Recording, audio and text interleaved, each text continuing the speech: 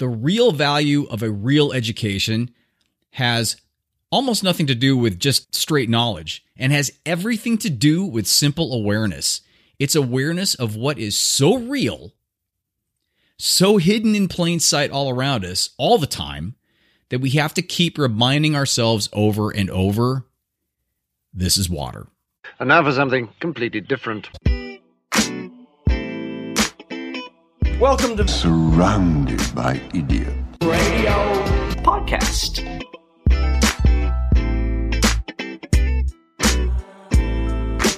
It's not about teaching you what to think. It's about teaching you how to think. That's philosophical counseling. This is Tony Dufresne, PhD. Welcome back. This is Surrounded by Idiots Radio Podcast. And this week, I would like to share one of my favorite stories. And it's from David Foster Wallace, an amazing mind. Sadly, he's not with us anymore. But he was an author. He had this little story about fish. And so I'm going to throw the story out there, and then we'll talk about it afterwards. It's a real fast one. Basically, there are these two young fish swimming along, and they happen to meet this older fish swimming the other way. And he nods at him, and he says, "Morning, boys. How's the water?" And the two young fish swim on for a bit, and then eventually one of them looks over to the other and says, "What the hell is water?" It's such a great story because it perfectly sums up how most people live and how most of the world is. And the point that he was making is that the most obvious important realities are often the ones that are hardest to see. And that is where education comes into play and can help us, but maybe not the education that people think of. Because real education is not just going to school and remembering facts and figures. It's not just going to college and getting a degree. Real education isn't about the capacity to think, but it's about the choice of what to think about. It's about learning how to think, just like I say at the very beginning of my podcast. Going through and having a number of degrees and being in college forever, which shockingly, I never thought that would be the case because I barely got out of undergrad, but it ultimately ended up that way. But the one thing that I get from the people who don't go to college, and I'm not disparaging you guys out there who didn't go to college or get a formal college education. I'm just saying this is an argument that I get a lot from people that have not gone. Oh, yeah, well, I'm street smart. And granted, there is some truth to that because there are a lot of people who do go through college and they don't get it. They just get the degree.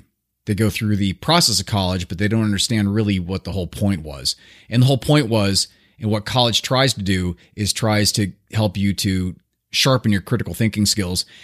It attempts to, if done correctly, or if you have the right professors, or at least one good professor, which I did, is it gets you to understand the nature of really what is. It gets you to understand that you're swimming in the water. It gets you to realize that it's about sharpening your awareness and your understanding and allowing you the ability to choose what to think about. Because I have to admit, there are a lot of people that go to college and then they get this blind certainty about themselves because they are educated and they're smarter than anybody else. But really, what is that? That's just being a slave to your education. It's the same thing as worshiping. It's like worshiping smart or worshiping education. You could worship your body, but the problem with that is, or you could worship money, or you could worship things. The problem with all of those things is they're extremely unfulfilling in the long run because they miss the entire point. Because, I mean, let's be honest. I don't know if you've been in a particular situation where you've had more money or you've had enough money to where you thought you could be okay. And then you get there and then you move the carrot again and then it's not okay and you want more. Or you get the new/used car, and then it's great for a year, and then you're looking around again. Same thing with a relationship, maybe. Same thing with working out. Boy, do I know that. Being a slave of the body dysmorphia that I've had since I was a kid, that was what I worshipped. I worshipped body image. Because to me, that was acceptance. I had to be a certain way. I had to look a certain way. I had to weigh a certain amount to be accepted. Which was hilarious because that was obviously never the case. But going through certain circumstances when I was younger, that's what was imprinted in my mind. It's the same situation as people that go through and they live in poverty as kids. Money and things become huge because they become symbols of success. They become symbols of worth. Can you see how all of those situations, and even with education itself, there are people that go to school or lean on their education as their crutch, as in, I'm smarter, as in there's a superiority complex. It's an overcompensation for just not feeling super great about themselves, or maybe when they were young, constantly being told that they're not smart or they're dumb or they should shut up, which, I mean, how many times does that happen? Happens a lot. And I got to tell you, I got caught in that too. But what happens with that is that's when you get into that whole imposter's syndrome. And if you may even have had it without even understanding what that is, but that's getting up to a point where you build yourself up as a particular expert or being the smartest one in the group, and then you don't know something or you're wrong about something. And instead of just being okay with that, it just crushes you. Or you lose face with the people that are around you because of how you handle it, because you can't take the fact that you were wrong, or you can't take the fact that you can persuade other people into thinking the way that you think because it's the right way. But that's the blind certainty, right? That's what comes of it. That's the not being conscious of the water with the fish. Because learning how to think really means learning how to exercise some control over how and what you think, right? It means being conscious and aware enough to choose what you pay attention to and how you construct meaning from experience, right? Because if you can't exercise that level of control or that level of choice in your life, you'll be totally screwed. Because again, you're gonna default back into those worship patterns. People need something to hang on to, always. It's either going to be the true thing they need to hang on to, which is really developing themselves through introspection and understanding that everybody is. You're special, you're unique. Those are names that get thrown around. People bash on that, but you are one of a kind. You could even be an exact twin, and you could have a lot of similarities DNA wise or just personality wise with another person. You're still you. Nobody else is you. Remember, the one thing that David Foster Wallace does mention in that is that the mind is an excellent servant, but it is a terrible master, because in your mind, it's so much easier to create a world around you that you are in total control of, to create a world around you where everything makes sense. Now, the problem is that that's not how the world is.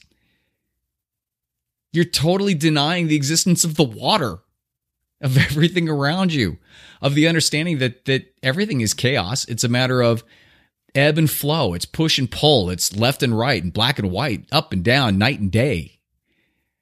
And you'll have the good stuff and you'll have the bad stuff. But overall, it's a matter of how you own it. Again, I come down to the whole thing about the day and the next step, which I talked about a million times before. But it's about you understanding that all you have is right now. And listening to this and us sharing some time together is of value. I mean, I certainly tried to give everybody value. I mean, that's the whole reason I'm doing this, is to share, is to be a part of some solution, be a part of us all becoming more aware and us embracing the water. And I would think that you're doing the same thing just by listening to this. So I can't tell you how much I appreciate it. And I'm hoping that it helps. And if you, again, I'm jumping sort of to the end of everything, but if you do find that you need something else or something would be of a higher level of value to you, then let me know. I have no blind certainty in me being the all-knowing being guru person. That's why I can't stand some of these people out there that are giving you this certain thing and saying, this is it, or just follow me exactly. That's why I have a problem with organized religion, because as much as the good reasons are out there for it, in terms of helping you to be a better person, there are so many people who manipulate it. And there are so many sheep out there that just go along with it. And then with that comes power, and then things get all jacked up. So the bottom line is, in all this stuff, in really what education is, what it should be, It's about the really important kind of freedom involving attention and awareness and discipline. It's about being able to truly care about other people and to sacrifice for them over and over in any way you can every single day. And this may be as simple as saying hello to the postman, as simple as holding the door open at the coffee shop for somebody. That is being educated. That is understanding how to think. Because the alternative is those unconscious default settings. It's the rat race. It's the thing that you hate the most, I would think, in you listening to this. It's that worship mentality. Either your body or your mind or things or money. All that stuff leads to just being depressed because you never have enough. The real value of a real education has almost nothing to do with just straight knowledge and has everything to do with simple awareness. It's awareness of what is so real, so hidden in plain sight all around us all the time that we have to keep reminding ourselves over and over, this is water. We have to keep reminding ourselves over and over of what's important. Being aware and caring and doing the small things and focusing on right the hell now. This is water. For my call to action, I'm going to just throw you back to the journal, throw you back to the notebook, and just take a few minutes. If you're driving in the car or listening on the train or doing something that you can't get to write something down, just think about this for a couple seconds. That's it. Just think about what are the things in your life that are important to you. What are you going to do today to enhance your life? What are you going to do today to help somebody out? What are you going to do today to add to humanity and not to subtract from it? That's all. Today. That's it. I hope things are great. If you have anything for me, you can get a hold of me at tony@javabud.com, JAVABUD. You can go to javabud.com for the podcast and the videos. And you can also, if you're an Alexa user, you can go to the skills and download my flash briefing, Surrounded by Idiots. You get that every morning. I'll talk to you next week. I don't want to be alone. I'm calling all